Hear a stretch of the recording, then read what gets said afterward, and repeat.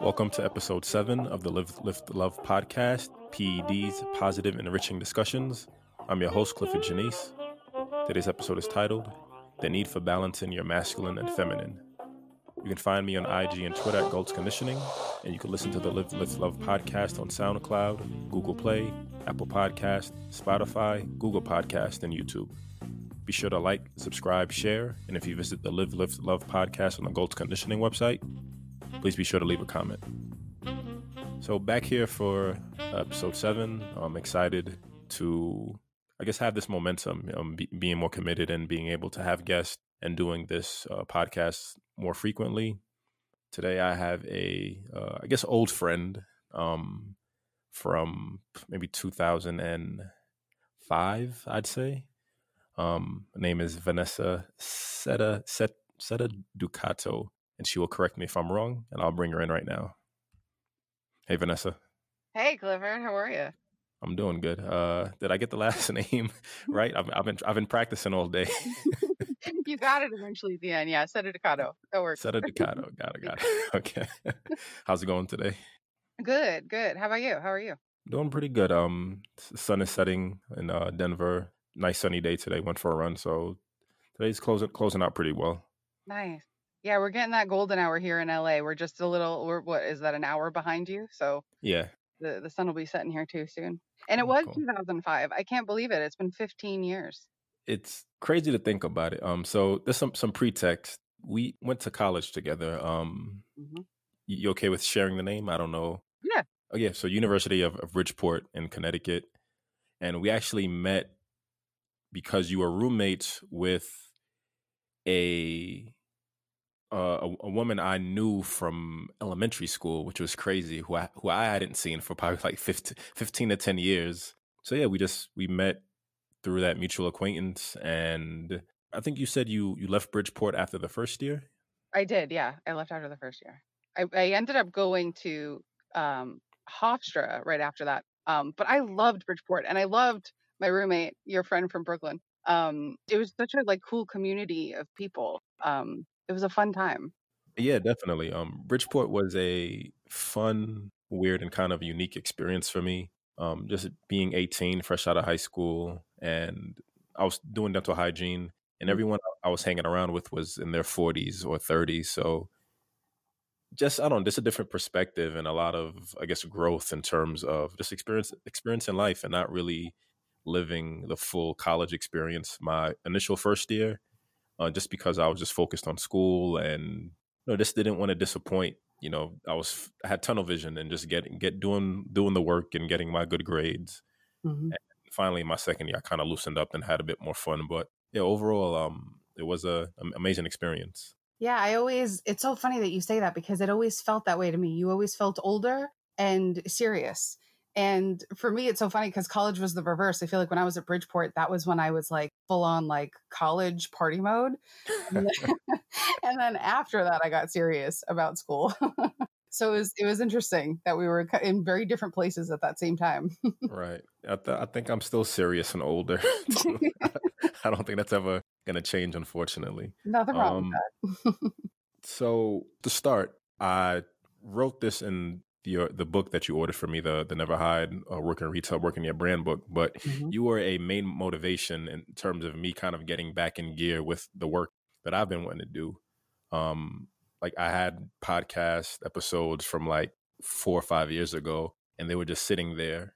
And I had the idea to I had the desire to put the work in again, but I kept putting it off. But I started following your Hungry Feminine account on Instagram and just saw you doing the consistent work. And, it just inspired me to put myself out there more. So again, thank you for that. And I'm glad that re-inspiration came full circle, and now I can have you as a guest on my podcast. Yeah, it's still so cool to hear it, and some part of me still doesn't quite know what to do with it, but it's mutual because and we can talk about this as we go, but that I've been having issues with my own podcast and finding the right kind of energy to follow and the inspiration and all of that. And so I think actually in turn following you has helped me kind of reconnect with my own path as I go through this. So I think that's such a beautiful thing to be able to just really to be open to that sort of inspiration from people. But that's what Right. happens when you just put yourself out there, right? Yeah, you feed on each other's energy in a positive way, Right. and you balance energy, and kind of like you said, a lot of my hesitancy or just lack of interest at times of doing the podcast is just energy and kind of embracing the sulk or embracing the funk, worrying that Mhm. the content isn't good, and I still have that issue to this day. I'll record an episode and I'll go through the process and I'll be like, this is like, what am I even talking about? But then I'll do the edits, and when I listen to the final product, I'm like, that was kind of good. And I still gotta reassure myself. Still don't have that 100% confidence in believing that everything that I do is going to touch gold. So it keeps me humble and it keeps me focused, which is, I guess, still good at this point. Yeah, totally. And likewise, and I have found that the thing that helps me, because when I record podcast episodes, I too am like, this makes no sense. This is just me rambling. Like, who's Right, going right. to know what to do with this, right? So I will wait a couple of days and then listen to it again, like having completely forgotten about it. And I'm like, oh, this actually makes a lot of sense. Right. Just Yeah. patience and, trusting the process and trusting, I guess, believing in ourselves that, we're doing it for a reason. We have these themes and we have the overall brand philosophy for a reason. And, we're sticking to it. We just need to, I guess, keep believing, I Yeah. guess. Yeah. And neither one of us are particularly narcissistic people. So I know that that's like not the thing that's driving this. It really is about the philosophy, the ideology behind what we're trying to share with people. And so if that's it at the end of the day, then that means something. And we got to keep coming back to it, even on the awkward times, even when it feels like we're not the person for it. It's ours. And so we've got to Right. keep crafting it because it's important.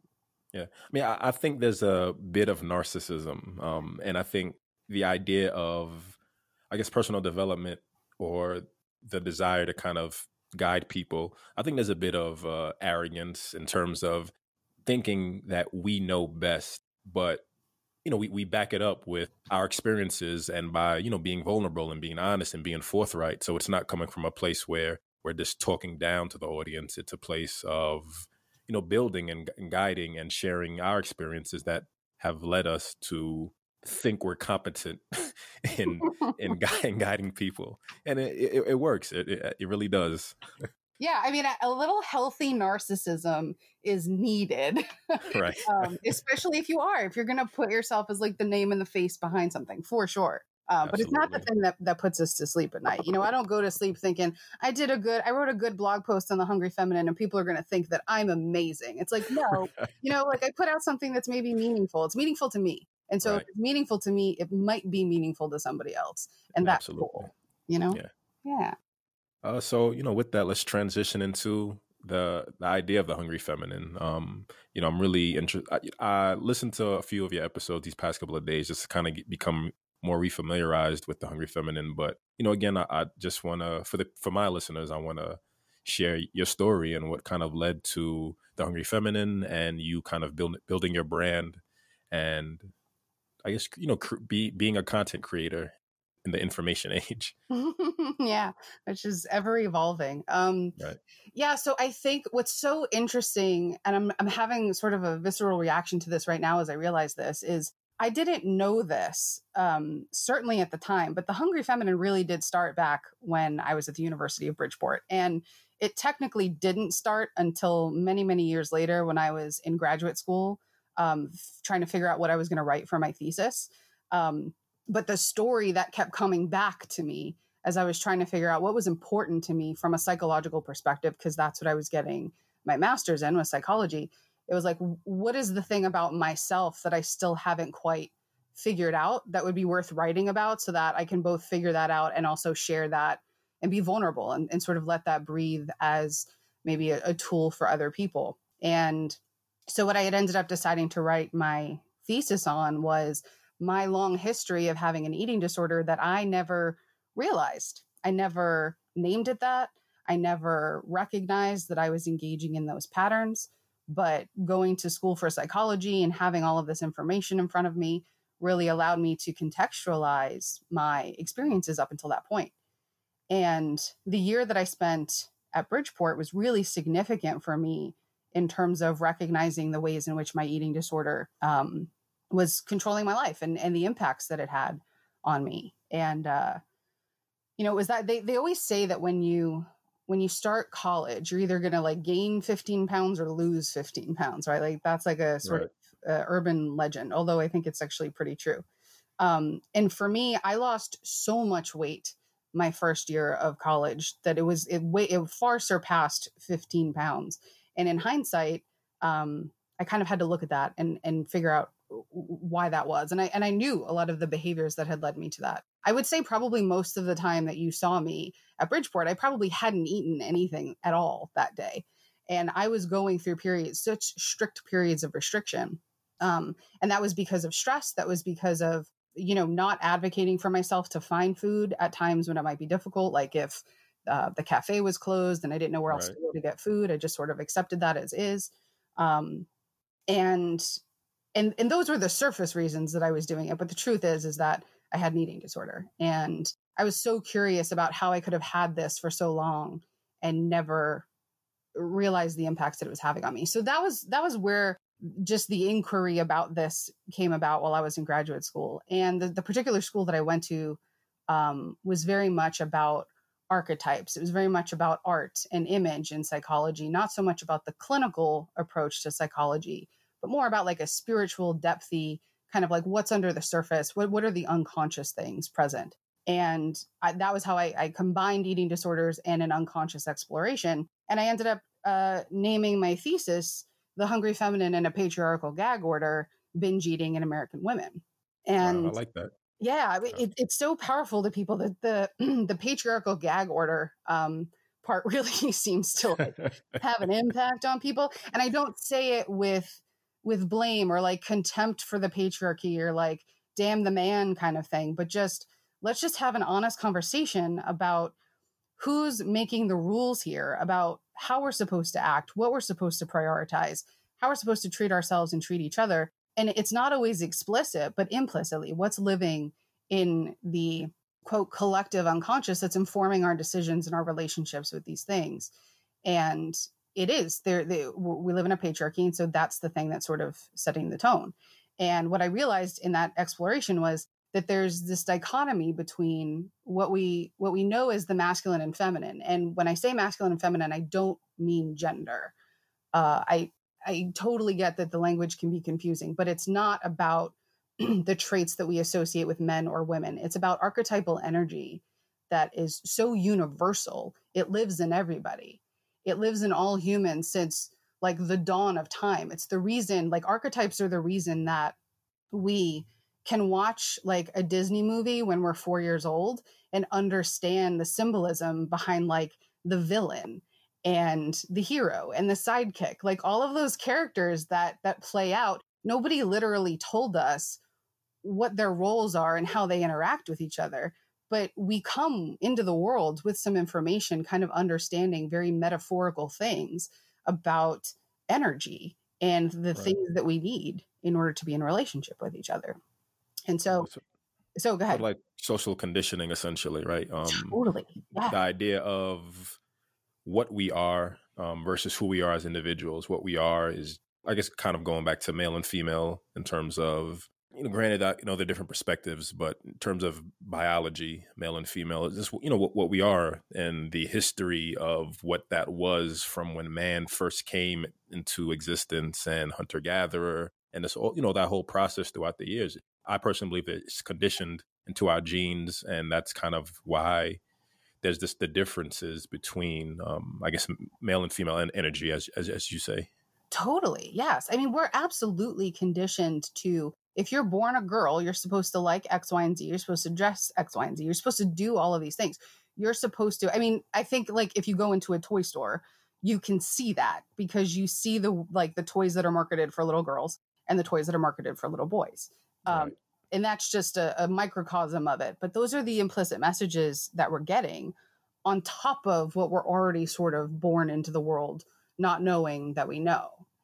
And so the masculine feminine is sort of like a yin yang kind of thing. It's sort of like, let's say, for instance, like masculine traits that are positive are like structure and taking action and providing for yourself and for your family and protecting yourself and your family. And all of these things that are actually very, very positive.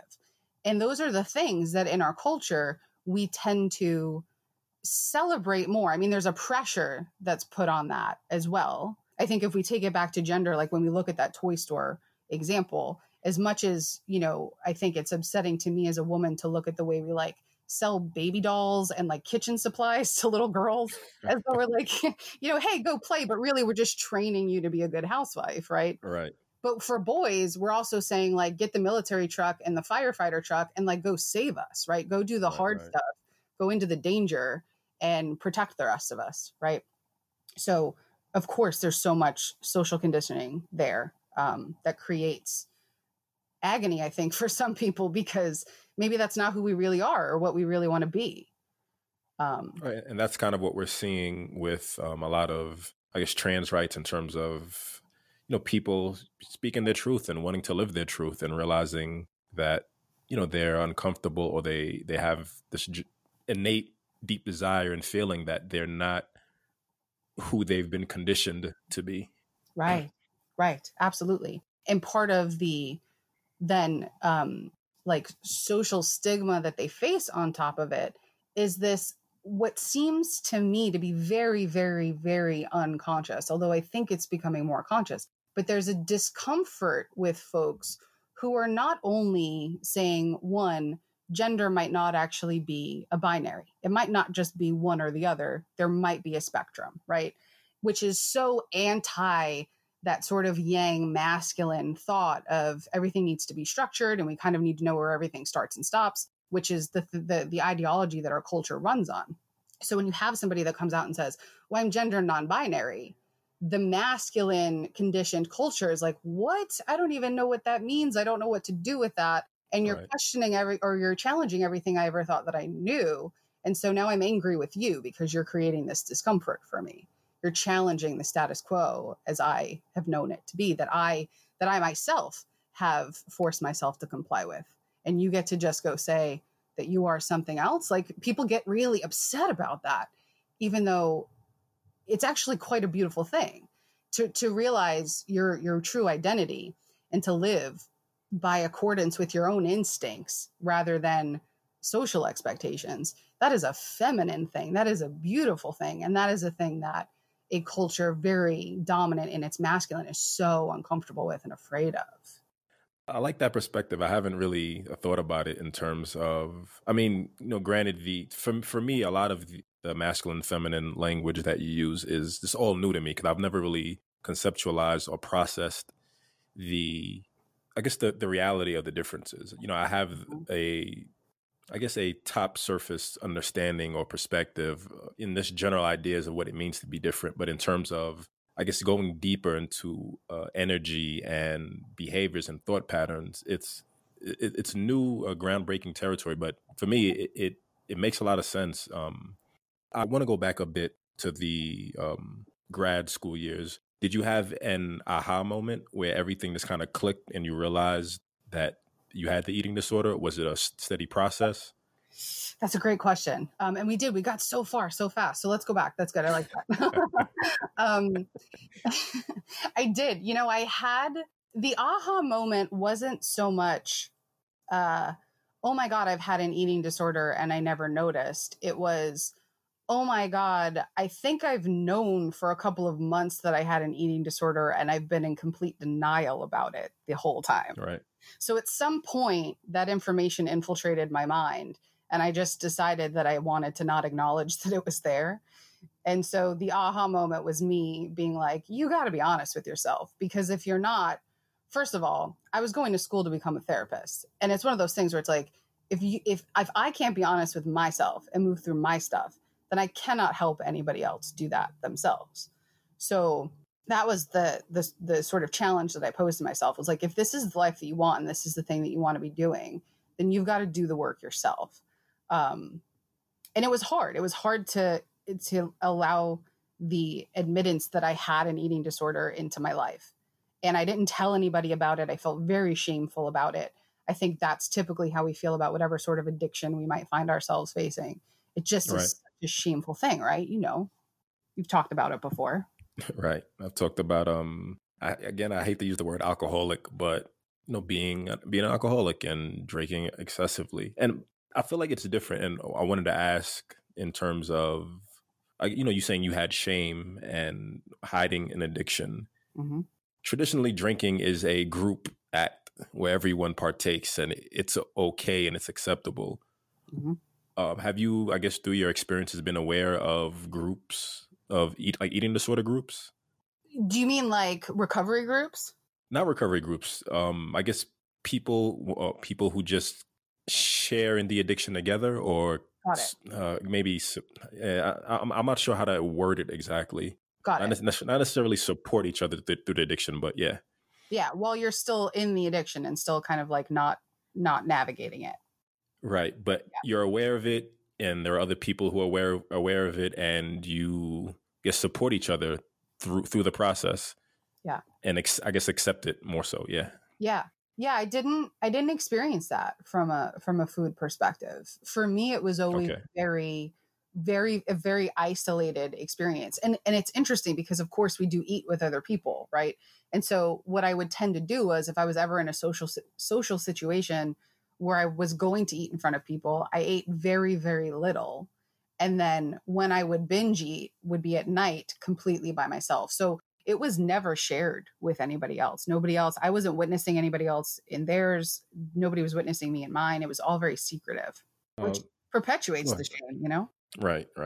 Because, having your secret allows you to, embrace it and I guess rationalize it. There's no one to, as you said, shame you or put you down except yourself if you're kind of in that mindset. But if you're okay with it, then hey, you're going to be okay with it. So yeah. Right. And that's what happens. I mean, when you tend to make allowances for things that maybe in a stronger frame of mind, you'd be like, no way do I want to do this to myself. I know what the harm of this is to my body and to my mind and all of these things. But you without anybody being able to witness me in it and call me out on it or even say, hey, I'm worried about you. Like, do you need help? It was like, no, I shut all of that out and nobody was ever able to see like the biggest truth about me. Have you ever had any moments where someone walked in on you or anyone was kind of privy to the eating disorder and talked to you about it, or you kept the secret well? I was a master at keeping the secret. Which, shame is a hell of a drug, and it fueled me to do things that were just embarrassing just to even think that you could be capable of it. I think when I was younger and I was living with my mom, I think she knew that I don't know that she thought that I was binge eating per se, but she knew that I was like messing around in the kitchen late at night very quietly while she was asleep. And I think she would like ask me questions about it, but kind of more, not that she meant to shame me, but it was just, she had no idea that it was a sensitive thing. And so I think anytime she would ask me about it, it felt like I was being shamed. And so I just avoided it altogether. And then she just kind of stopped asking me. Yeah. So what was your thought process while you were writing your thesis? Was it an emotional process? Was it, I'm assuming it's very self-revealing and you had to like really dig deep into memories and thoughts and your history and your actions. So what was that process like for you? Yeah, it was, God, it started out like a nightmare. I mean, it was really like, and that's how I knew that I was on the right path because it hurt so damn much. And it was just so, I was doing a lot of research. Once I was able to find my topic, I could narrow down my research. And so I was finding very compassionate writings about people that struggle with eating disorders. And as I was understanding the depths of it, I was able to be kinder to myself. And then I was able to kind of start slowly telling people kind of like one at a time. I would tell one friend and one friend. But the beginning of it was, I think I stopped writing my thesis about 10 times. I think it was like, nope, I'm going to change my topic. Nope, I'm going to go back. Nope, I'm going to change my topic. Nope, I'm going to go back.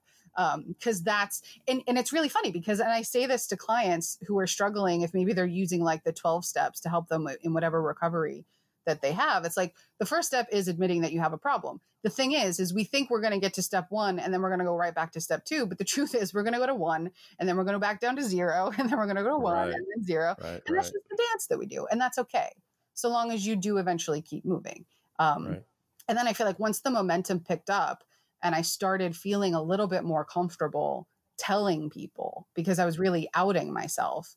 And I felt very vulnerable sharing meals with people that knew that I had an eating disorder, because I felt like, oh my God, are they watching everything that I'm doing? And like, this is just awful. But I was telling people that were very loving and supportive.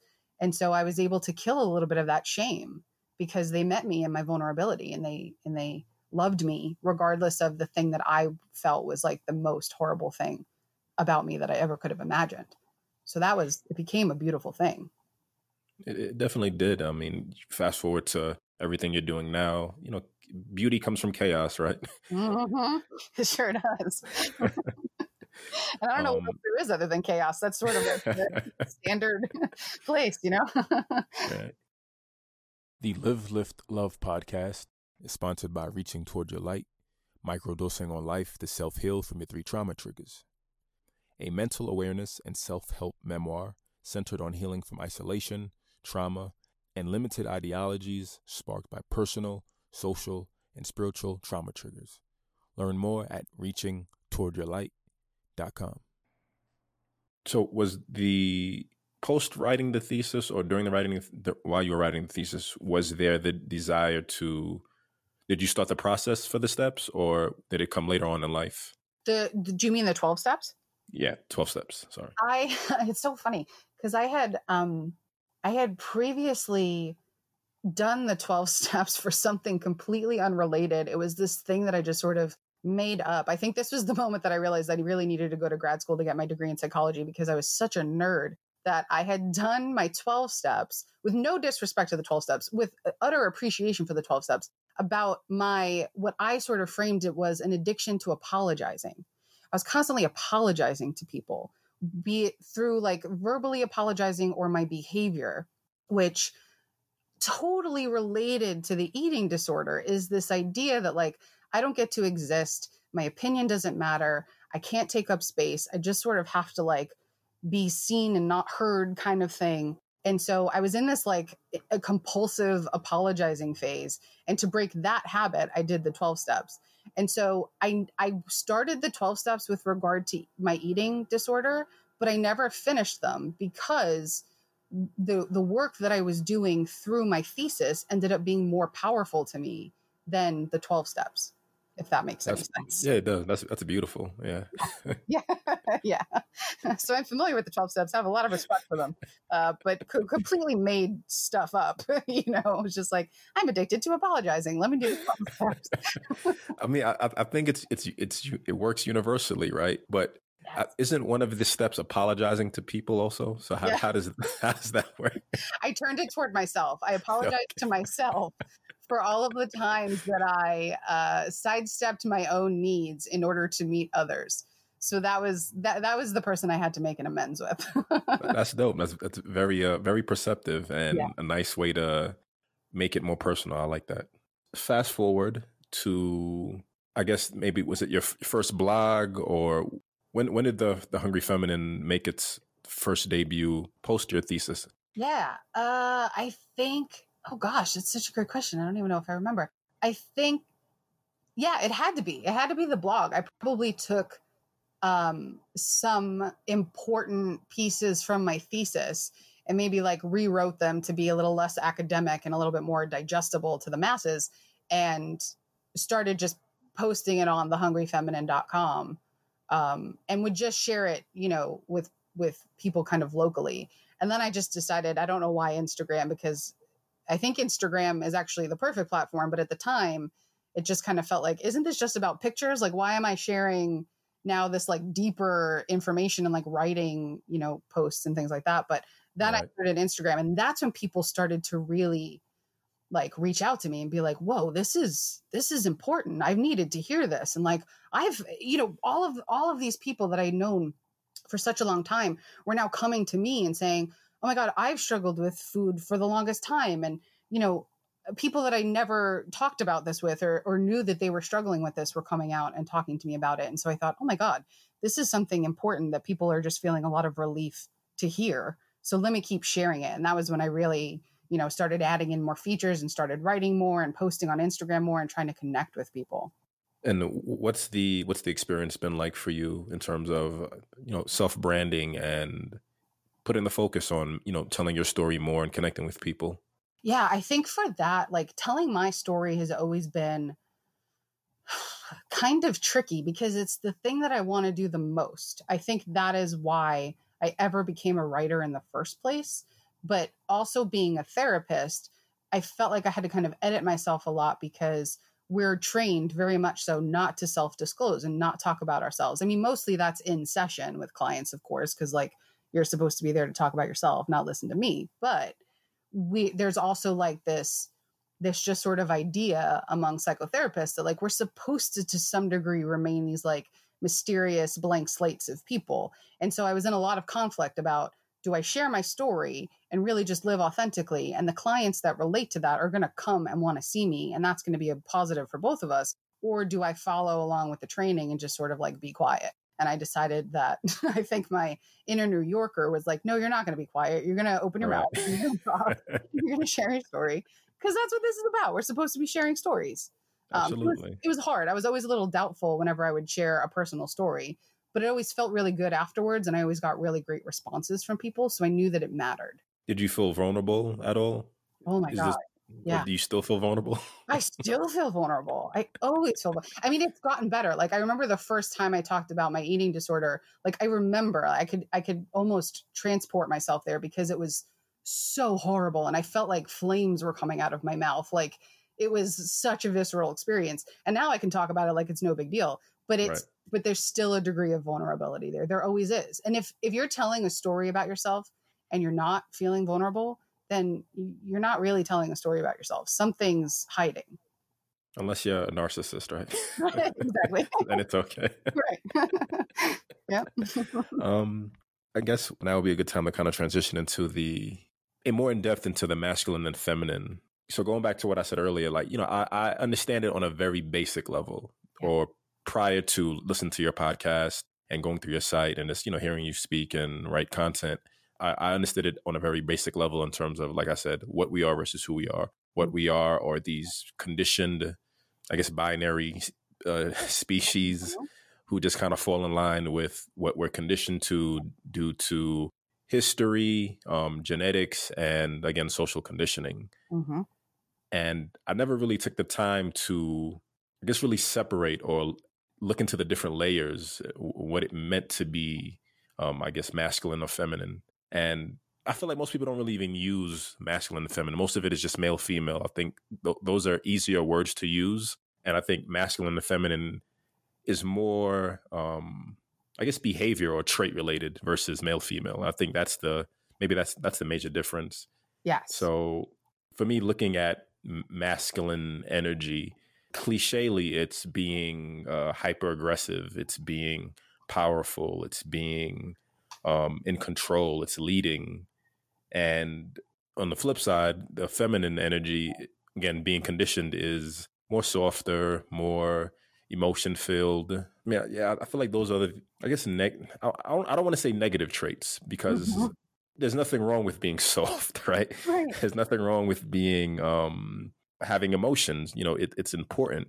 But while listening to your podcast, I started thinking about balance in terms of my life. And one thing that really drew me to your podcast. So I actually initially, me as a male, reading the name or the title, The Hungry Feminine, I automatically think the content isn't for me. Now, although I consider myself a feminist in the most basic sense of, I believe in fairness for all people, regardless of anything. I believe in fairness.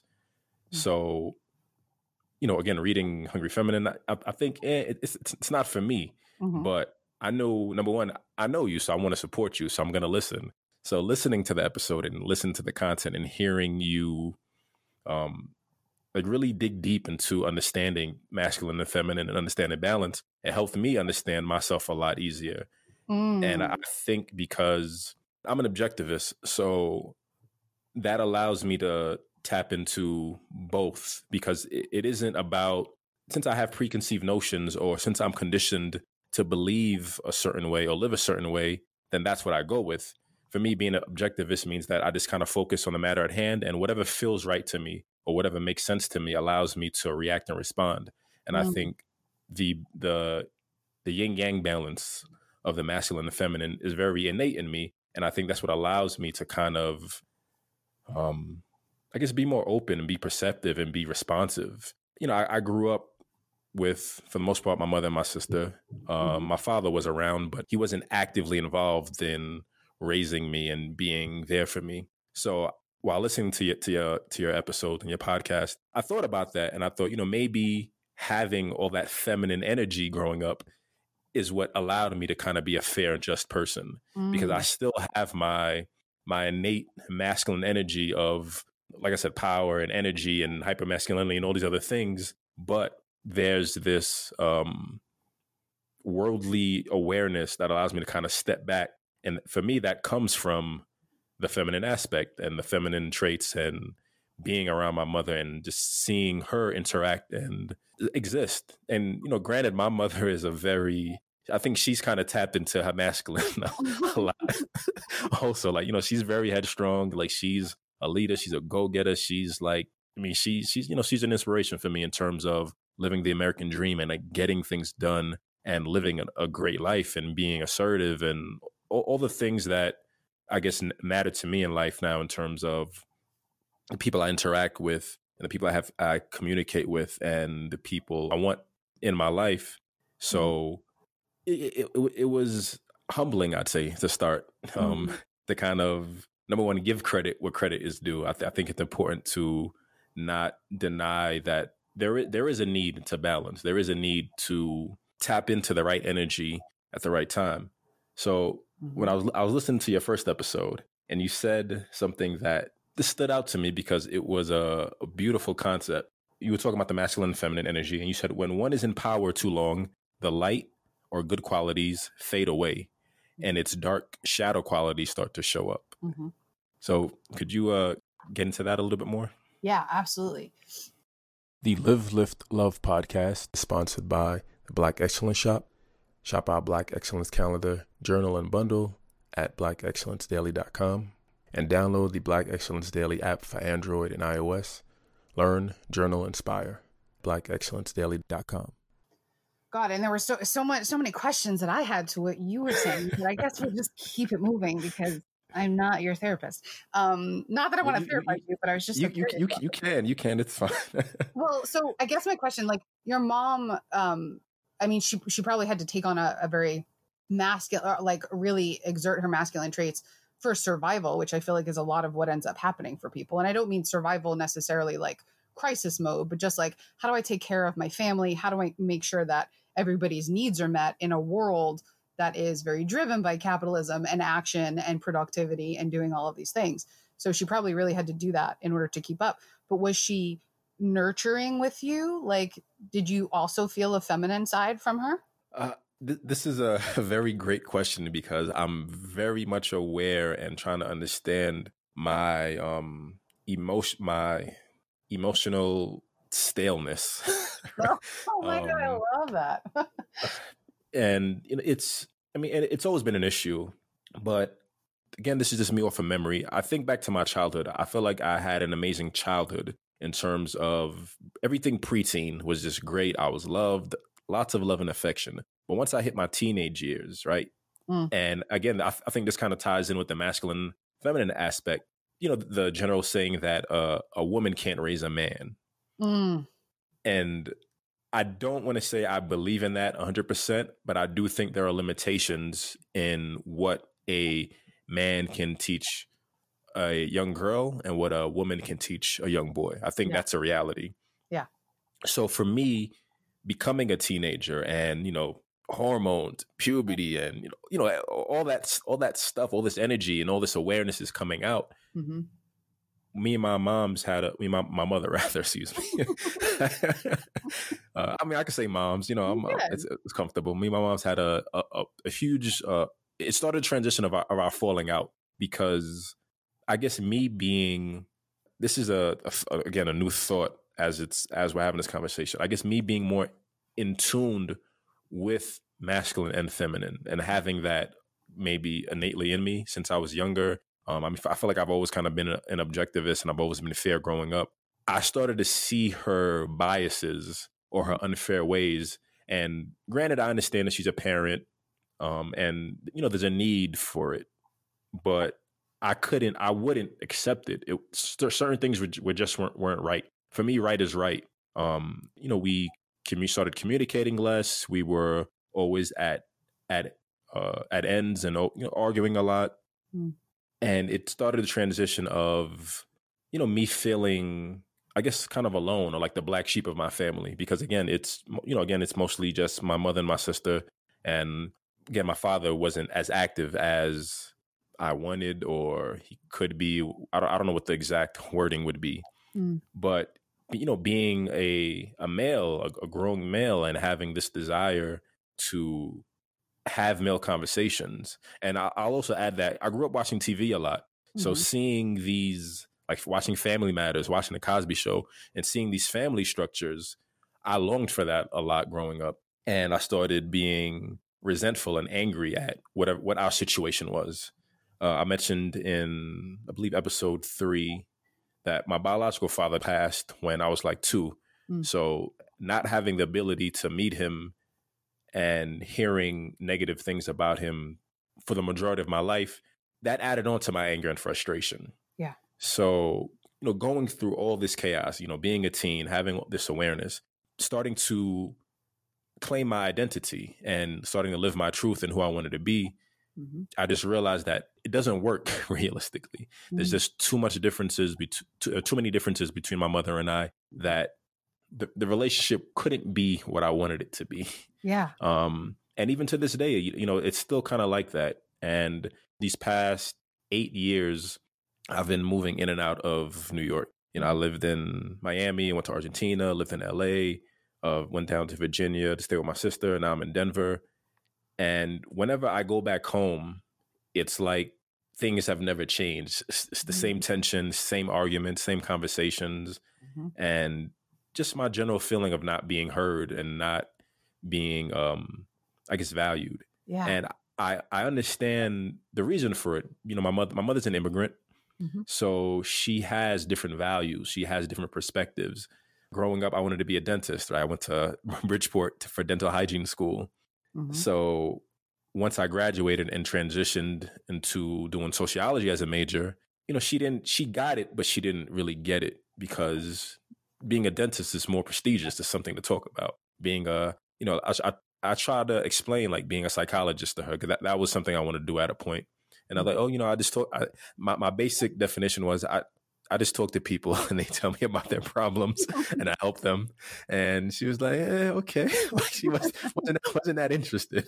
Right. So, over the years, whenever I'm not home, we get along because we're not in each other's spaces. There's nothing to fight and argue about.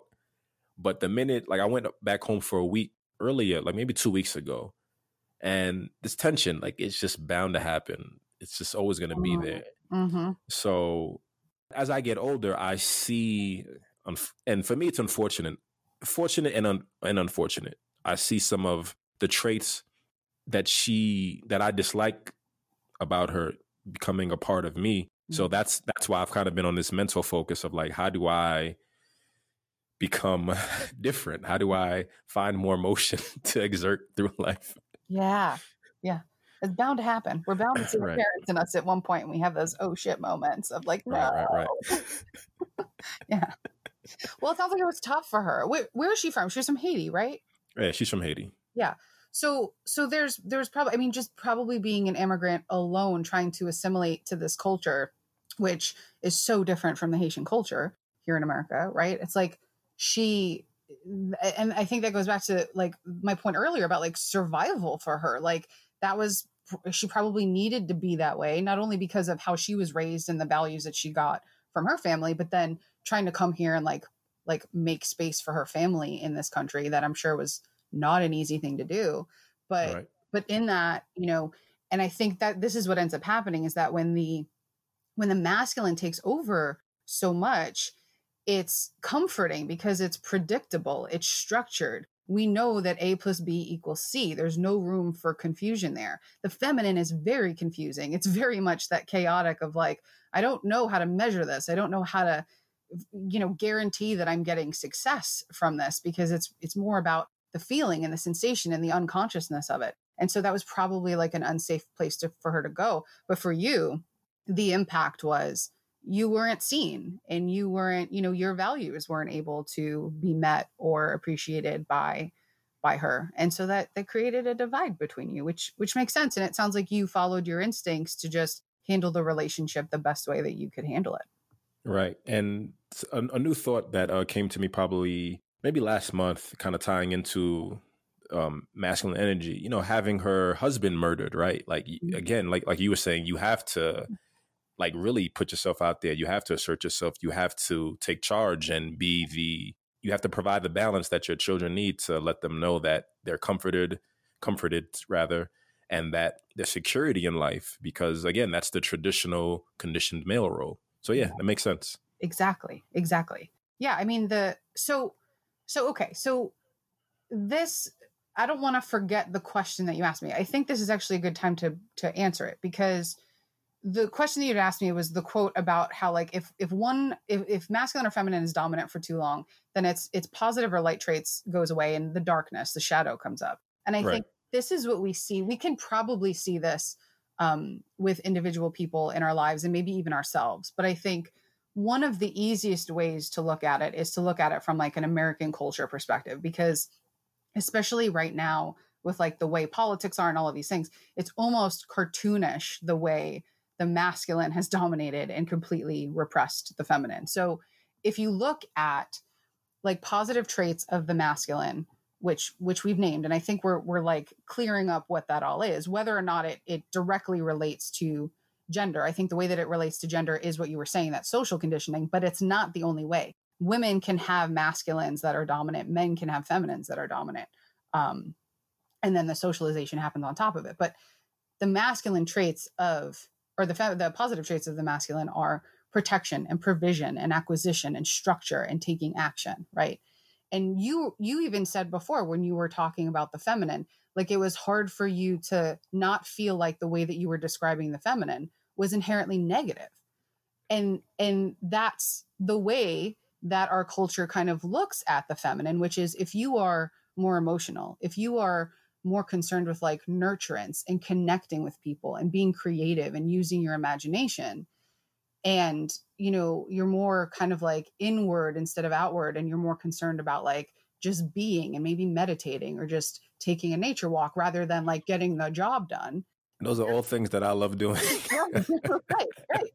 Culturally, they're seen as negative. It's like, it's laughable, it's weak. Oh, you're being creative. What, you don't have anything better to do? Like, we have so many attacks that we place upon the positive feminine.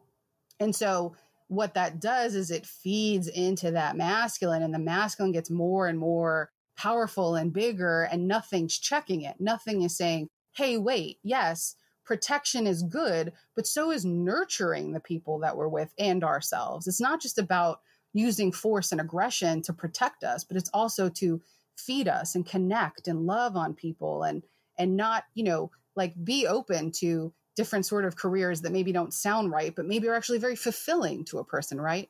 And so the masculine grows, and then its shadow starts to come into play, and then aggression and theft start to come in, then greed and war start to come in. And I think we're looking at, this sea of old white men who have been like running the country for a while and are just sort of archetypally like the epitome of that. And they're just kind of saying like, no, gender is a binary, end of discussion. No, America is supposed to be white, end of discussion. Like, all of these things are just sort of like, we're not going to have the conversation. And if you keep having the conversation, we're going to go to war with you. We're going to fight. We're going to use our violence to assert our power over you. There's no room in there for the feminine at all. It's not safe for the feminine. So that's why a lot of times we repress our own feminine, because I know I carried this around me when I worked in corporate America. Real quick, when you say we, do you mean Universally, we? Yes. I mean, I think Okay. there's like, yes, I say universally we. I think there are some people that maybe there are exceptions to this for, but I was just actually having a conversation with a guy the other day who felt like I was excluding him from the conversation. I said, no, you're involved in the conversation. Every man, I always say with the Hungry Feminine, like, this is not some sort of diatribe to like take men down. That is Right. not what this is whatsoever. The fact is, and I have a blog post on thehungryfeminine.com about how repressing the feminine hurts men too. Because whether or not the feminine is your dominant, you still have feminine traits within you. And if you go out into the world and the world tells you that those feminine traits are bad or laughable or sinful or weak, you're going to hide them. You're going to push them down and you're going to say, well, clearly this is dangerous for me because I'm going to be rejected for it. So then individually, we all cultivate our own masculine to allow us to keep making money and allow us to kind of keep going on with the status quo of the culture that we've built to keep up with the Joneses, so to speak. Right. That we forget about our own instincts and our own need to just like connect to community and nature and just like relax a little bit and not always have to work 80 hours a week and like, be super productive and all of these things. You know what I mean? So just to be fair, I want to hear some of the dark qualities of the feminine since we did the masculine already. You got to be fair. You're totally right. You're totally right. And I actually love talking about the shadow of the feminine because boy, oh boy, is it wicked. I will say that like, did you ever see, I don't know if you watched the show. What was it called? Sharp Objects. It was on HBO. No. Okay. So if you ever see it, that is sort of like one of the most twisted, evil versions of the feminine shadow, because the masculine shadow will just come up and punch you in the face, and you know that you got hurt, and you could deal with that and figure out what you need to do with that black and blue. But the feminine shadow, you're not going to see that coming. It's going to sort of like get in you and sort of twist you up a little bit. So those are traits like codependence, where there's like no boundary in a relationship. It's just sort of like one person's kind of feeding off of the other. There's a lot of judgment and passive aggression. There's need for control. There's perfectionism. There's resignation, this sort of idea of like, well, fine, if you're not going to give me the thing that I want, then forget it, right? And it's just sort of like, whoa, that's not what I meant. You know what I mean? I feel like you've probably experienced that like in relationships with people. I certainly have had that experience with like my grandmother before. Absolutely. You know what I mean? They're like, what do you want? I don't understand. Just be clear about what it is. So we see those too, where there's just a lot of sort of like the passive aggressive and the resignation shows that the feminine shadow doesn't know how to defend itself. Whereas like the masculine shadow is all about, yes, I'm going to go defend. I'm going to create war. The feminine shadow goes so inward and it can become so toxic because then it bleeds out into relationships. And if you're in a codependent relationship with somebody who's like very extremely in their feminine shadow, you're going to have those moments where you just feel very overwhelmed by them, smothered by them. And it's going to be confusing because you're like, but you're loving me. So how is this a bad thing? Well, because love without boundaries can actually be quite poisonous.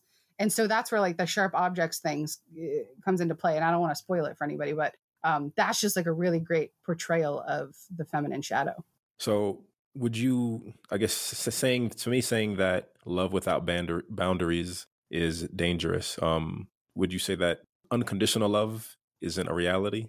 Well, that's interesting. I feel like unconditional love is it's interesting. Let me talk this out, because I feel like it's a little bit different than having boundaries. I feel like with boundaries, it's saying like, I love you, but we are two separate people still. Just because we love each other doesn't mean we become one. And so I still have values and you still have values. I still have needs and you still have needs.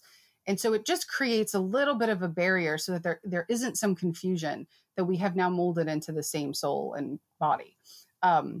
With conditions, I feel like that can be more about, well, it can certainly be used for manipulation. And I can actually hear the feminine shadow kind of using conditions as a way to sort of say like, do this or else I'm going to retract my love from you. So that's sort of a way of using it as punishment. if that makes any sense. That does, yeah. Okay. So I feel like they might be a little bit different. Like I feel like I can love somebody unconditionally, which means they don't have to earn my love, but I can still create a boundary which says you're still your own person and I'm still my own person. Okay, I get that. Yeah. So what was your evolution in terms of understanding this energy or realizing it? Like for me, like I said, listening to you talk about it is what helped me really understand energy and past experiences, and allows me to kind of be present and aware of how I interact and communicate presently. But what was your what moments or what were the situations that allowed you to be aware and kind of define the masculine and feminine? Yeah, I think a lot of the research that I felt really privileged to do while I was writing my thesis gave me at least some language and some context in which to understand a lot of this. I was reading a lot of like Carl Jung, Joseph Campbell, Marion Woodman, all like, again, old white people that sort of like set the foundation for psychology as we know it, which is a whole other conversation. But they wrote poetry about psychology, which was really what drew me to it. And so it gave me the language for it, which was helpful. But I think the embodiment of that, the integration of that for me came when I just realized at some point how much I was suffering and how much that suffering was working itself through my eating disorder. And I know, I know for a fact that I am so dominant in my feminine that I am like all emotions all the time. Like my logic tries. I give him a lot of credit, but he just can't break through that emotion sometimes, right? So I know that that's my weakness. It's also my strength. And I think the moment that I realized that I live in a culture that has been trying to take away that power, I think, for so long, that all of the things that I valued most about myself, which were very feminine, were shut down by jobs, by family members, by friends, by ex-boyfriends, by people that just didn't know what to do with it. And so I shut it down and I became ashamed of it. And so once I realized that that happened, I took it back and I said, no, this is my power. And if I can claim it as my power, maybe that I can also claim the power of the masculine so that I don't feel like I'm fighting it. I don't feel like I have to degrade my own masculine in order to like fight back the system that's just telling me to be all masculine all the time. And I'm like, no, I'm going to be all feminine all the time. And I thought, what if I didn't have to be all of one or the other all the time? And I could actually be a little bit of both. And when I started to look into how I could balance those energies, the suffering that I was experiencing started to lessen. And I started to feel like I had more clarity and I was more in control. And I thought, oh my God, there really is something to this. It really is just that simple of naming it. And what were some of the things you started doing to, like, how do you process, you're in a moment, right? You're just existing in a moment. So, something catches you off guard or triggers you. How do you go through that transition of balancing, I guess, which reaction or which what would be the general term for masculine and feminine? I guess which energy to kind of delve into? Yeah. How do you process that? Yeah. So knowing myself and knowing that my default is feminine, it's like 99.9% of the time, whenever something happens and I'm a little dysregulated or I need to like solve a problem, I know that I've gone into my feminine. Like I've hyper gone into my feminine. And like, that's where I hide. That's fine. I totally get it. Right. Knowing that is the key, accepting that and being totally fine with that and not judging myself for that is the key, because then I can have sort of like real talk with myself in the moment where I will always pause. I mean, it took me a while to like build up that muscle memory to not be super reactive in a moment, but to just stop for a minute and take a breath and say, okay, like I will talk to my feminine. I will say, okay, feminine, you are running amok right now. And that is not helping the situation at all. So I will call on my masculine and personifying them. I probably sound crazy because I'm like talking to the energies within me, but like personifying them actually helps a lot because it brings them both into the moment and then they can have a conversation with each other. And then so I can say, masculine, I need you to come in here and apply some logic to the situation. We need some help containing all of the emotion that's coming up because I can't make a clear decision if all I'm doing is like emoting just like bananas all over the place. So I start to think, okay, I'm going to get organized about my thoughts. I'm going to start to look for, how do I identify the problem so that I can start maybe searching for solutions? Maybe I'm going to ask for help, because I know that if I stay in this by myself, I might spiral and I might only have my one perspective. So I'm going to get really trapped in the weeds here and not be able to move forward. So I start to call on all of these little exercises to help ignite my masculine, so that at least, even though the feminine is still going to probably be driving the car, at least he's the co-pilot and putting the GPS on and like trying to make sure that we're going in the right direction. Right. If that makes sense. Yeah. You know, when you were talking about personifying and talking to your feminine and masculine, I thought about old TV shows where they would have the devil and the angel on each shoulder. And that's kind of what it is essentially, right? That like the devil would be the masculine telling you just, do whatever you want. It's, the world is yours for the taking.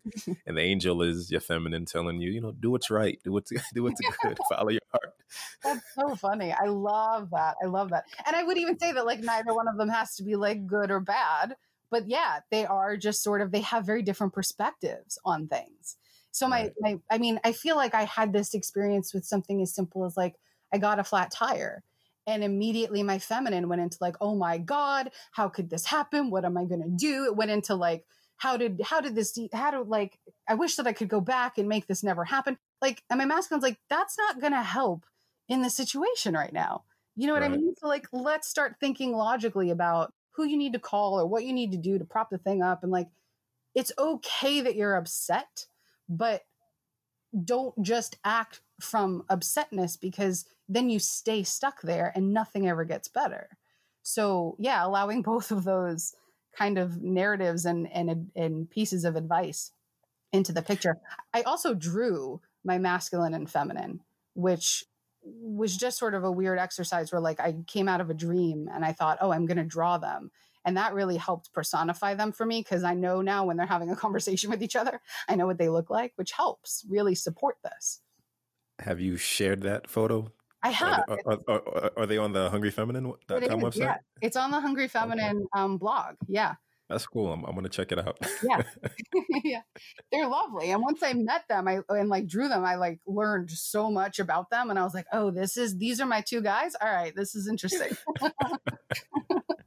You get like printouts and make like little dolls out of them so they can like truly manifest and exist in a 3D world, because they're real as you, right? I wish. I should do that. But what I think is actually interesting is I feel like there's a possibility for them to evolve, because when I originally drew my masculine, with that newfound acceptance that my feminine has just been like completely dominating for so long, my poor masculine just looks so defeated and like so sad. And I was like, oh, I got to really build this guy up a little bit. Maybe he'll respond a little faster when a crisis happens. So when you were talking about, like, you used the car, for example, and the flat tire, mm-hmm. and I guess just emoting and kind of reacting to the situation. Yeah. I think as a male, as a dominant masculine, my mind also goes into, rather not also, my mind goes into solution. I'm very solution based. As soon as something happens, like, I don't worry. I just like, how can I solve this? And being aware that the feminine, and I don't want to say reacting, and I don't mean it in a negative sense. I hope it doesn't come off as being negative, but being more inclined to, I guess, worry or process the situation. Mm-hmm. I'm aware that. So like, I guess more so I'm trying to say there's an awareness. So like, I'll use my mother, for example. Something happens, she worries, she complains, and I'm just sitting there like, okay, well, like, what's the solution? Right. And I get upset at the complaining versus finding a way to be active.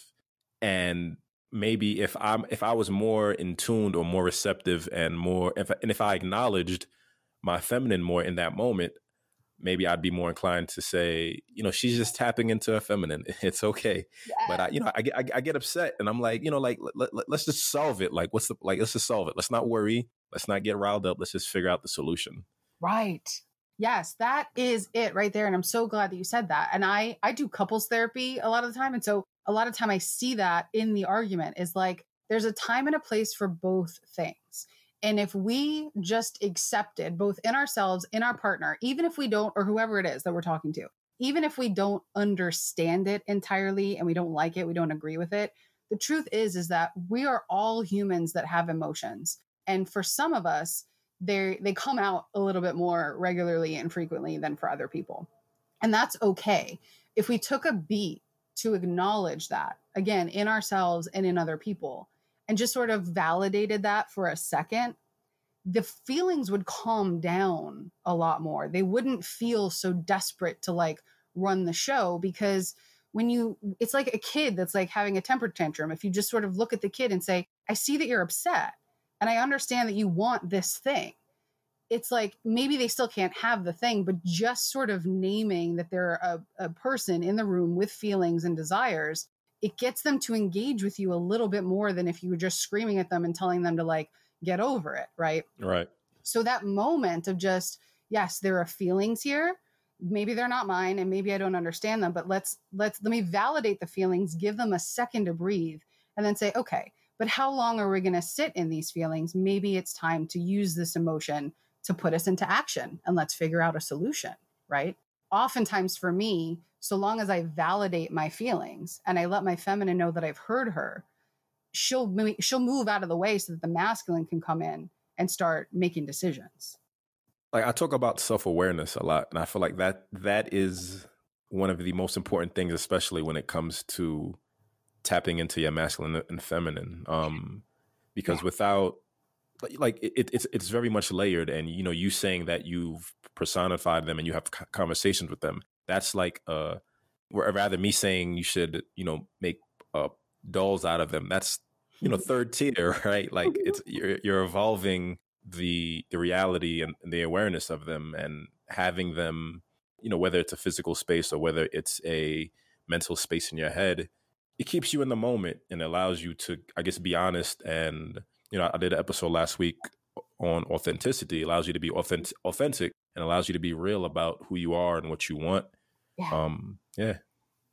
And accept who you are and what you want, instead of feeling like you've got to resist it all the live long day. I feel like that for me, because my feminine was so powerful for me, but so weak to the culture, I spent so many years resisting the strength of my feminine and therefore who I am as a person.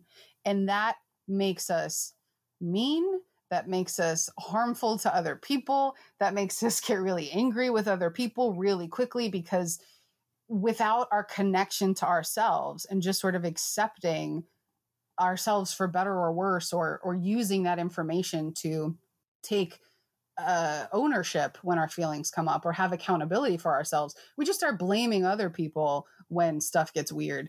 And that was like something that I was like, I can't do that anymore. I don't want to project that onto other people anymore. I'd rather just sort of face the hard truth of myself. And now I proudly carry it around with myself. I'm just sort of like, hey man, I am who I am. I got here for a reason.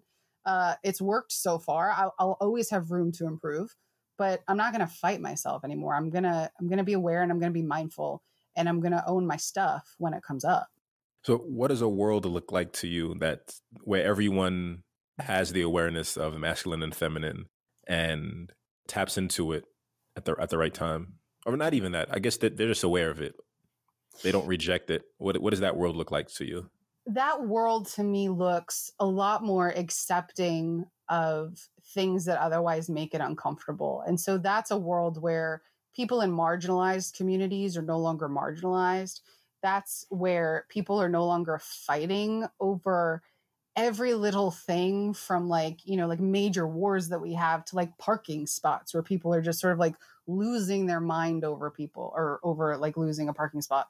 I had somebody screaming at me in the car the other day, and the degree, first of all, I don't even know what they were upset about, but the degree to which they were screaming at me showed me like, that's not about me. That's about you. Like, you're unhappy with something in your life, and that really sucks. So a world where we're aware of that is a world where we can kind of say like, wow, I'm really angry right now. And I accept that. And I'm not going to make that somebody else's problem. I'm not going to create enemies out of immigrants or out of Muslims or out of the LGBTQ community, or, you know, it's a world where we don't have enemies. It's a world where we don't categorize people as sort of this us versus them.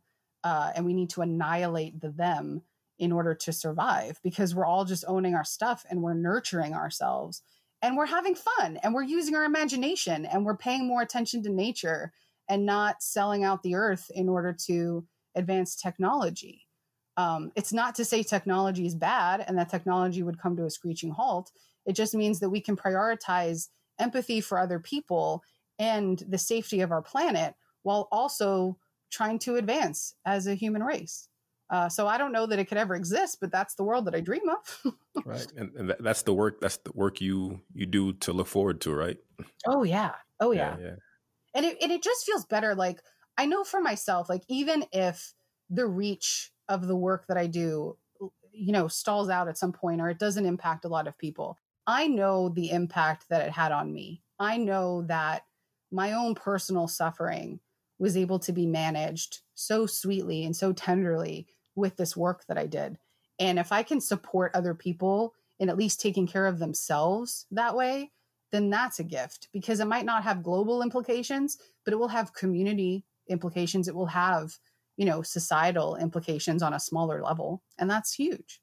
Are you aware of any, I guess, societies, maybe remote or secluded, that, I mean, I feel like it's difficult to be aware of this, but I guess maybe they share responsibilities, or there's this an awareness of masculine and feminine, and you can kind of see it through how they interact or, I guess, engage in the community? From what I can see, is it, wait, let me just look up really quickly, because I think it's Sweden. Do you know if that's where they just elected that female prime minister? I'm trying to think. I'm not sure off the top of my head.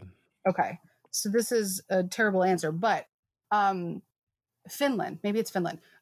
What I see in their politics is that they make space for feminine traits. And what I mean by that is, like, say for instance, and I think in America we're trying to get better about it, but there's a lot of like force that we're up against.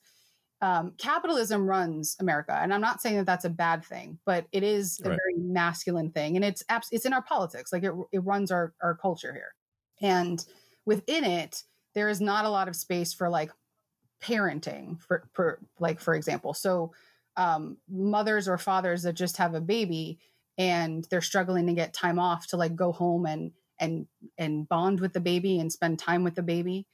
Even the way we see breastfeeding, which is like, it's an offensive thing to just like for a woman to feed her baby, and like offices are like having a hard time making policies for that to be acceptable.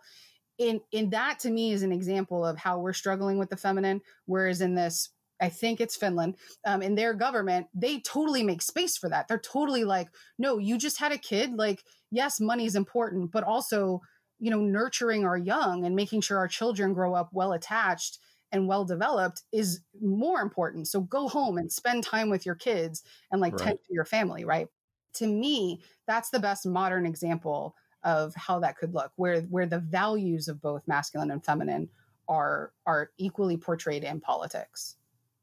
Absolutely. I mean, it ties into how we are in America. We're not, parents aren't present. Television, like I said, television is raising our children. Social media is raising our children in a modern age, and parents are the unfortunate parents. We have the 1%ers or 10%ers who make adequate money, who can send their kids to private schools and give their children everything they want, right, and don't need to work excessive jobs. But for the lower income people, parents are working multiple jobs. They're not there to be present. They're not there to help their kids with homework after school. I mean, I remember my mother even being an immigrant. She helped me out with homework when I was in elementary school. I don't think you get that as much anymore because of the negative aspects of what capitalism has become, or I guess has always been in this country, unfortunately. Yeah. Yeah. Well, and it's getting harder to keep up. I mean, things are getting so much more expensive, and income is not catching up with that, and all of these things. So there are households where both parents now have to work, where maybe in the past that wasn't the case. Right. And there's so much great there in terms of opportunity for women and mothers to be able to have careers, but some don't want to, and they have to, because in order to keep the roof over the head, this is what's required. And so the kid has to stay in daycare or have somebody else take after them, or sort of babysit themselves in some way. So again, that's about the priorities, that it's not, we're not bad for wanting and needing money. That's the currency that we need in order to survive in the world. But it's become such a labor of survival because it's so hard to live these days. That, yeah, it's wild that, like, nurturing your kids, like spending quality time with your kid, doing homework with them and all of these things, that becomes a thing that's deprioritized. Right.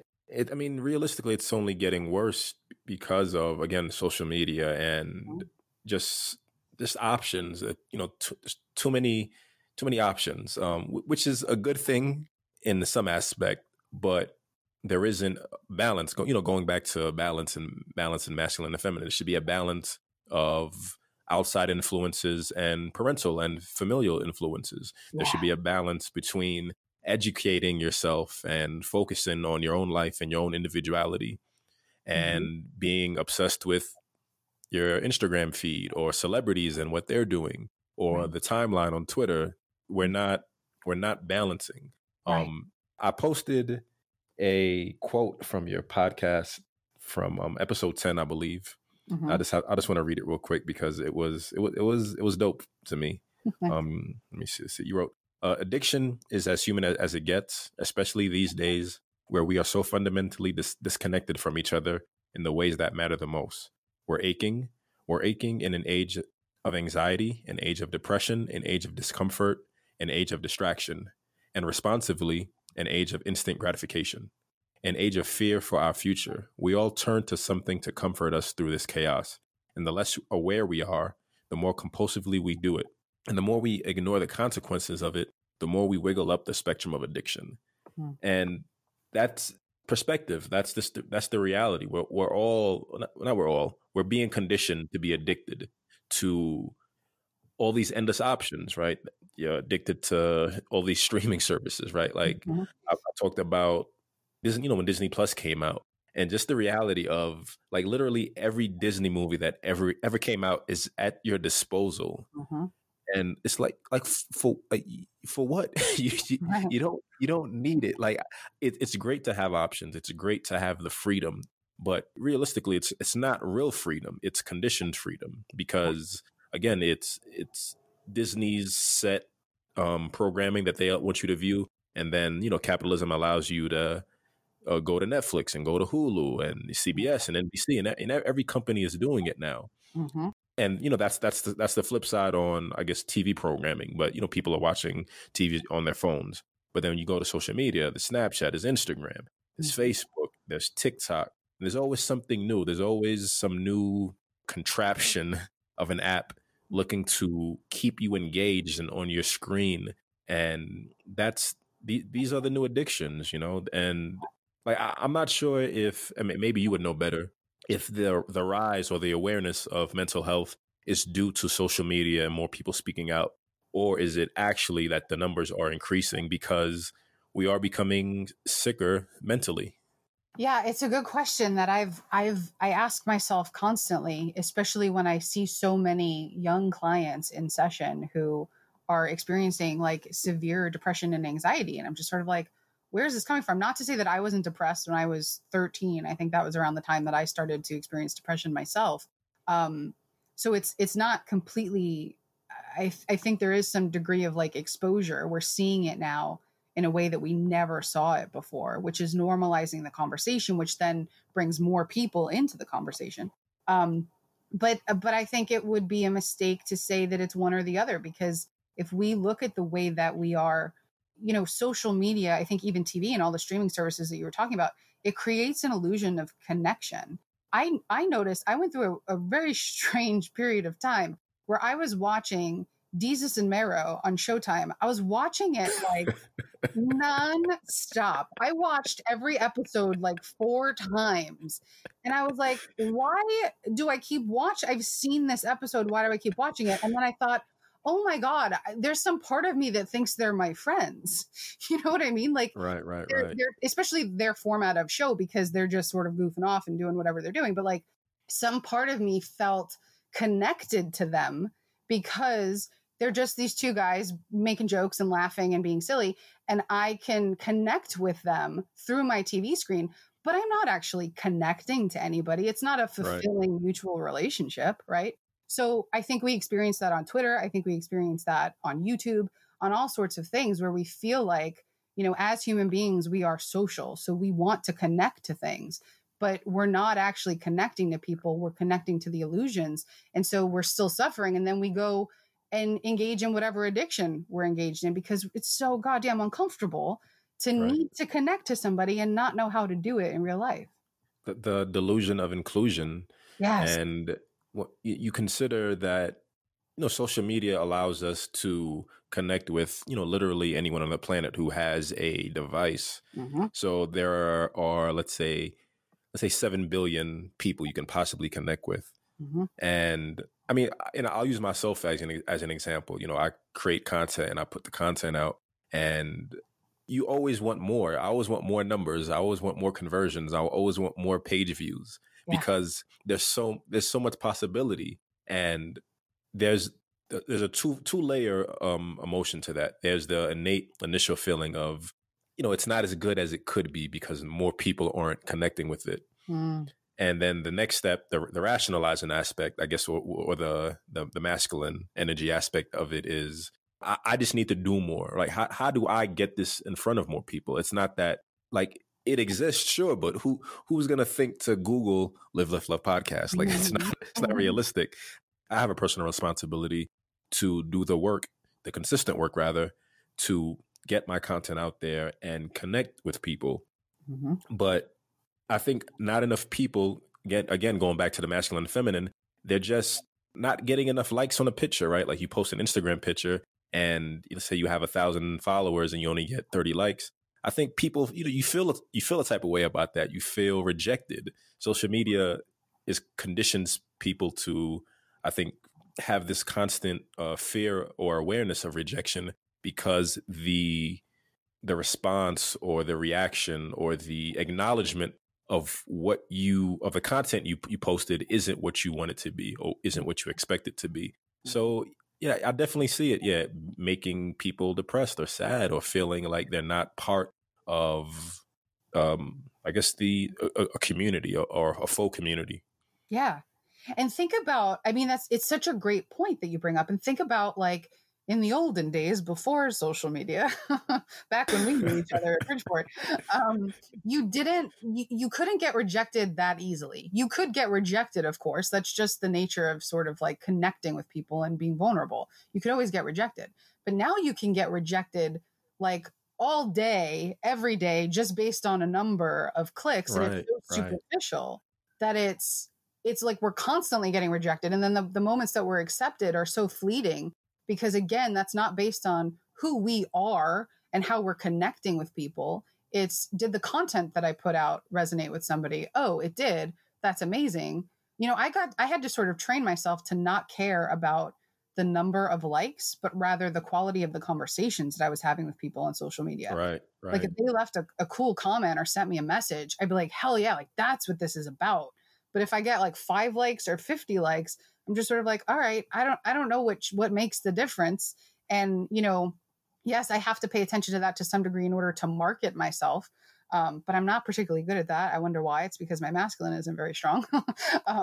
But yeah, I care more about, you know, what people are saying than just the gesture of hitting a button. Right.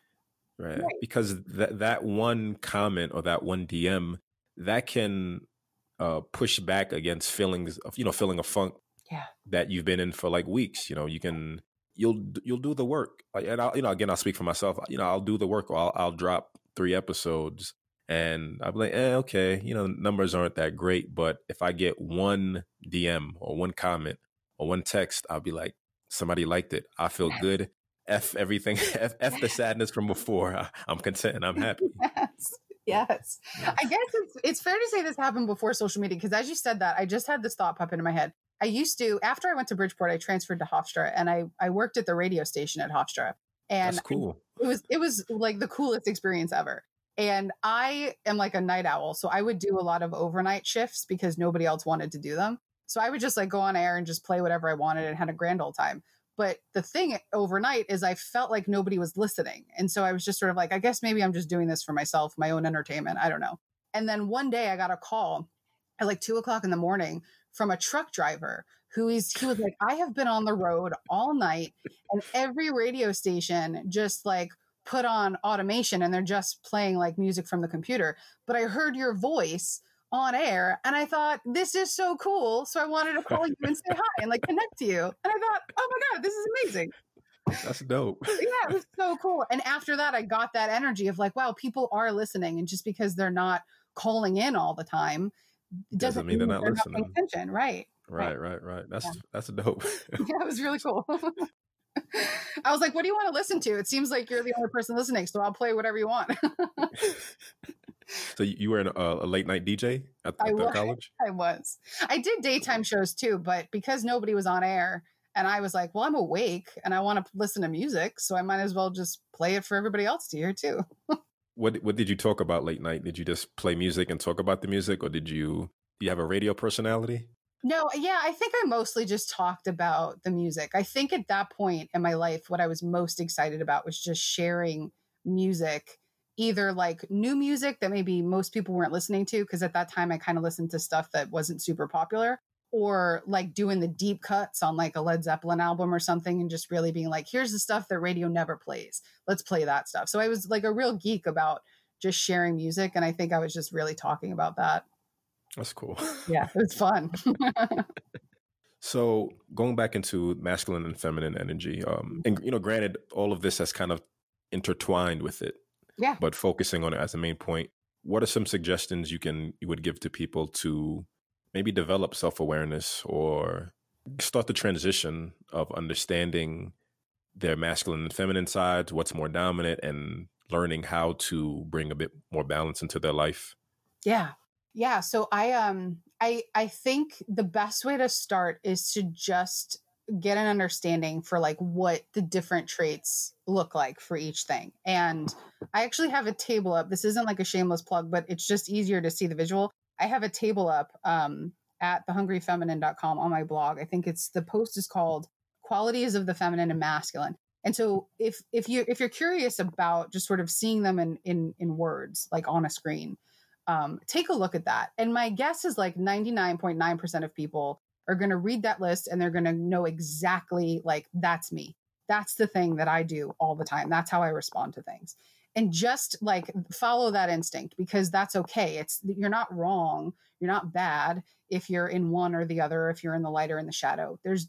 We've got to remove judgment from ourselves, like as though we're doing something wrong when we start to uncover new things about ourselves. Because if we're really hard on ourselves, then we're never really going to get to know ourselves. We're always going to stay a secret because it's not going to feel safe to really connect to ourselves that way. So just start with curiosity and then notice in the moments. And if it's hard to do it in the moment, I always like to do like a Monday morning quarterback kind of thing where it's like, okay, I just reacted very ineffectively to something. So let me like look at the tape and see what happened. Okay, it was at that moment that my feminine got triggered and went ballistic, and then I kind of couldn't control things anymore, right? So that gives me the tool of awareness for the next time that it happens, so I can slow down a little bit. And you're not going to get it right the first time. You're probably not going to get it right the first 10 times. But the more you build up the muscle of just noticing when either your masculine or your feminine takes over the situation, the easier then it becomes to foster the other one and then call that one into the game and be like, listen, there's a huge imbalance here. And I can feel the imbalance because I'm suffering. I feel uncomfortable. I feel like I'm either so logical that I can't connect to people and I'm suppressing my emotions, or I'm so emotional that my problem-solving brain is like mush and I can't figure out how to get out of this. If you're in one state or the other, you're in an extreme. And I also have, because I think this could be helpful too, is just sort of like daily practices that people can do if they're finding that they're too much in excess of their feminine. So like for me, because I am in excess of my feminine and I own that, it is what it is. Active exercise like cardio, running, hiking, boxing, staying on top of creating goals and timelines for things, creating and holding boundaries with other people, making commitments, saying that I'm going to do something and actually showing up instead of figuring out an excuse to like bail on it. And like just utilizing coping skills to help me manage my emotions when they become a little too overwhelming. That for me, those are like practical steps that I can take to consistently, but also in the moment, make sure that my masculine is being fed in a healthy way so that it can come up and sort of create that balance. Because I think for me, that's the biggest thing. Everybody may find that they need to do this a little bit differently. And if you have a coach or a therapist or somebody that you feel like could support you through this discovery, like by all means, go for it. Not everybody has access to that. And that's why I try to make as much of my content free as possible. But some people may find that in order to find balance, they need to quiet one. I find that I need to make louder the other one because my feminine's not going to shut up. I just know she's not, right? And that's okay. Let the girl do her thing. Like she's having a good time. She's like, she's in her power. Do it. Right. But if I can get my masculine to feel stronger so that it could come up and like create a conversation with my feminine, now I'm cooking. Now I'm feeling kind of good about what's happening. So those are the steps that I take to do that. And there's more information about that too on my website. And I'm just saying that not to punt people to my website, but because again, it's you should pump. I mean, that's what we're here to do. Well, right. But it's also just easier to kind of like see it in text, Right. So I want to imagine also that being able to have conversations with yourself in order to bring out the right energy that you need for the moment when you're by yourself, it also kind of transitions into bringing it out when you're in situations with other people. How does that look like for you? And is it a easy transition? Does it take courage, or are there other things needed within yourself to kind of be able to bring out your masculine when you're dealing with people who are trying to suppress your feminine? That is a great question. I think because I'm such an introverted, sort of introspective person, I do so much of my work internally. So I don't know that people are even maybe recognizing the processing that I'm doing at that time. But I think for me, it starts very much with creating a boundary in that situation that starts within and then moves outward, which is to say that, don't diminish my values, but just recognize, like, I'll point out like, oh, I think we have different values here. Like, it's not that one is right or one is wrong. And I've never had anybody push back and kind of like demean me in that way. Like I haven't, I guess, like a person that might be like misogynist or kind of like extremely like dedicated to the patriarchy that they're just trying to, uphold it, that they kind of come at me. I've never had that. And I think it's probably because I can approach it with information, but also respect to the other person. I'm not telling you that you're wrong, so don't tell me that I'm wrong. We just have different values, and maybe we're not seeing that, but that's okay. We can just sort of live in that. So I'm looking at the qualities of the feminine and masculine table. Mm-hmm. There's 3 columns. What does the column on the left represent? Is it just the natural neutral of each energy? It's sort of, and you're right, I should probably label that. It's sort of like the plane of existence. So like where the masculine is very much a material, the feminine's in the spiritual, sort of intangible world. So it's not, I guess they are neutral because they're neither good or bad. They're just sort of like the medium in which they operate. So a wave of depression just kind of hit me. and I'll tell you, and it's because looking at the feminine and the masculine being the material world, which is, very much this plane of existence. Mm-hmm. And it's the reality that, we're in a masculine driven world where we're conditioned. Like, we talked about the conditioning and, you're just being part of the system that you have no other option to kind of exist in. Yeah. So, and, looking at the feminine denoting spirituality, which is something that I've been after or actively seeking and desperately want to be a part of. Mm.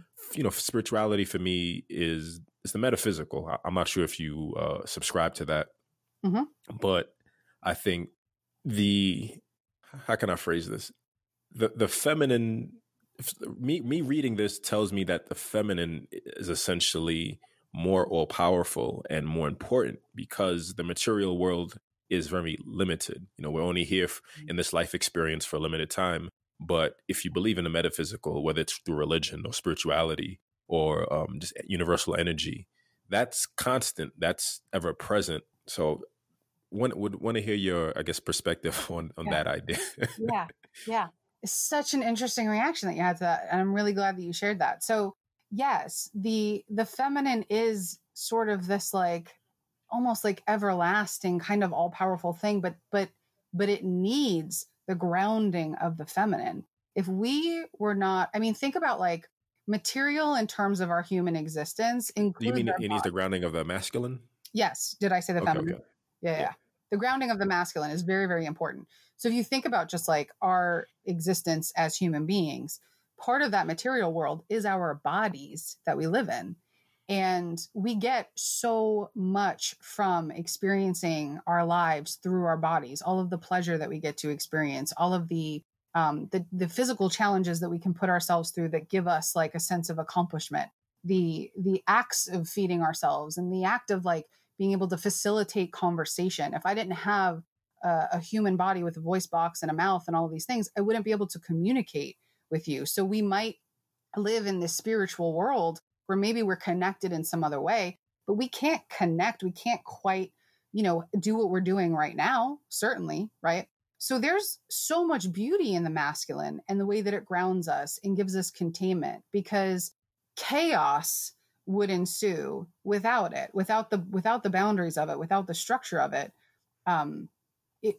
There would be so much that would be kind of hard to quantify and feel good about and feel, connected about. So yeah, they're different, but I still don't think one's better than the other. How does that feel for you? I mean, and if I did mean better, I don't mean in terms, I guess I mean in terms of the beyond. I always try to, my end focus or my end goal in life is always looking towards the next step of this life experience, since it's limited.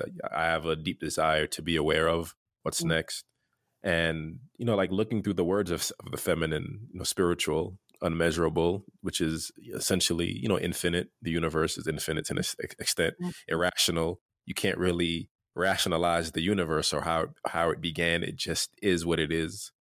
Being, presence, inner world, unseen, circular, infinite, and unconscious, which is beyond this realm. It's a nice, it's an enjoyable new perspective. And what the feminine represents. I guess that's what I'm getting at.